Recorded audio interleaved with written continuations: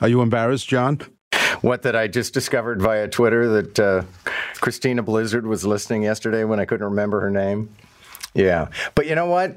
She says, no need to apologize. Nice lady is fine, because I said she was a nice lady, which I actually thought at the time, my mother would probably disapprove that calling somebody a lady, there's something dismissive about it. But Christina Blizzard, without dwelling on it forever, first of all, wonderful reporter, delightful lady. And when, I think everybody knows we get a Provincetown every year. We've been doing that for 25 years. And one year, Christina was there. She loves whale watching. She goes whale watching like on an annual basis. And so she came to town to visit with us and have lunch. And then I guess it was a different year. We actually went to the house that she was staying in, which was down the Cape. And so, yes, I'm very fond of Christina Blizzard, but she also notes that she's worse with names than I am. And listeners will know I'm terrible with names. If anybody thinks my inability to summon a name is due to some sort of mental decline, I've never been able to remember anybody's name. And my father was the same way.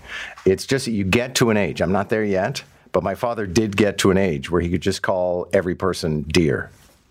It's 6:22. Let's do the morning brief because there's lots to talk about today. Deb Hutton is here, former senior advisor to 2 Ontario premiers. Happy Friday. Happy Friday the 13th. Happy Friday the 13th, John. I'm laughing as I'm listening to you talk about Christina because one of my former bosses had a similar issue, which is not great in politics, and he referred to everybody as nutsy. Nutsy. Hi, nutsy. I need to call, nutsy. Yeah. So lady is much nicer. Oh, okay. Well, I can certainly testify that Jean Chrétien has this ability to pretend that he remembers who you are. So I remember the last time I saw him was at a gala for Music Week, and he just said, hello there, and he put out his hand, and it was like, he remembers me, and I thought he probably doesn't. Okay. I don't know if there's much to observe about this, aside from how sad a matter it is, but new security measures are in place today around Jewish buildings. Yeah, yesterday I was driving west on Lawrence and past Bathurst, and there were 2 police SUVs in the parking lot there at Bathurst and Lawrence. And now that's also a hot spot for car thief. So I thought, oh, geez, I wasn't stopping there that particular day. I went a little bit further. I thought, oh, geez, somebody's probably had their car stolen again, which is near and dear to my heart.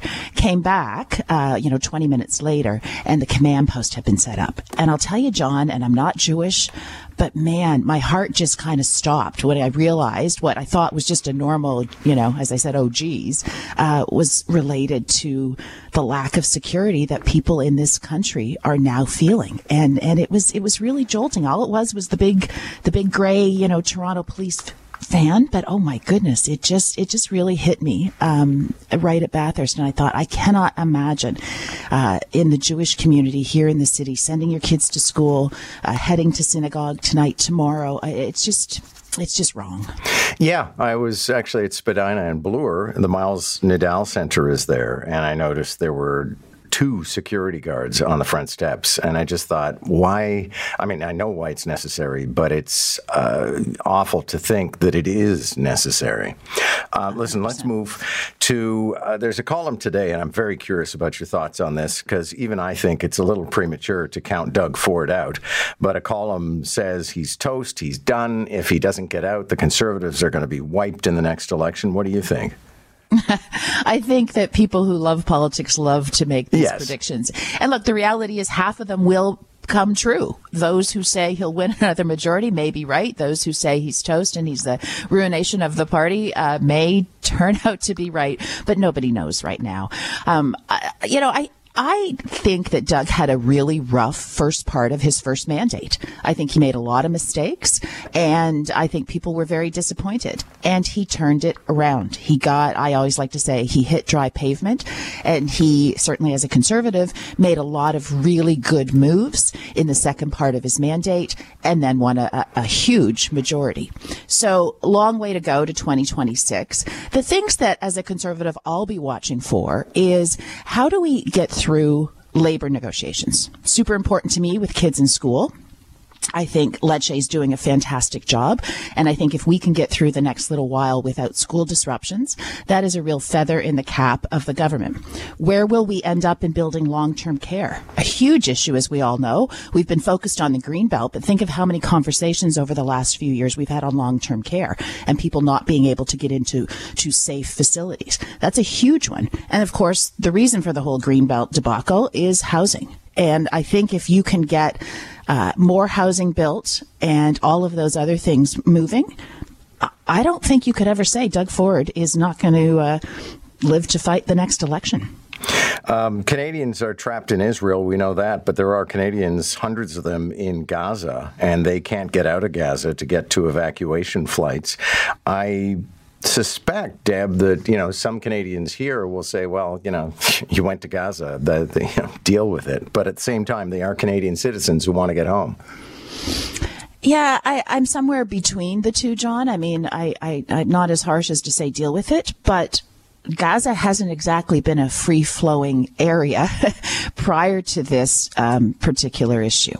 So I mean, I'm all for Canada supporting some sort of humanitarian corridor, whether that's through the United Nations or, some form of working with Israel to allow Canadians and other of our allies to get out. But I don't think that's on Canada. I think that has to be some sort of global effort to make sure that the people who want to come to their home can do so. But I don't fault the federal government on this. I think they are doing what they're supposed to be doing, which is sending those flights, hopefully, until every Canadian in Israel who wants to come home can come home safely. The man accused of murdering 4 members of a Muslim family was on the stand yesterday, and I'm beginning to suspect I understand what the lawyer's strategy in this is. But he talked about his difficult childhood, being homeschooled, being the child of fundamentalist Christians, later on in life getting into alcohol and going down the spider hole of all kinds of web conspiracy theories. But does this make you any more sympathetic to this guy? No, and I don't even know what to say. Every so often, John, we get topics that we're going to discuss in the morning, and it's like, I truly don't know what to say about this. Yeah, your childhood sucked. It probably did. At no point in time does that justify mowing down a family. Like, I just can't get my head around it. And it makes me both nervous and angry that his legal strategy, to your point, could actually work.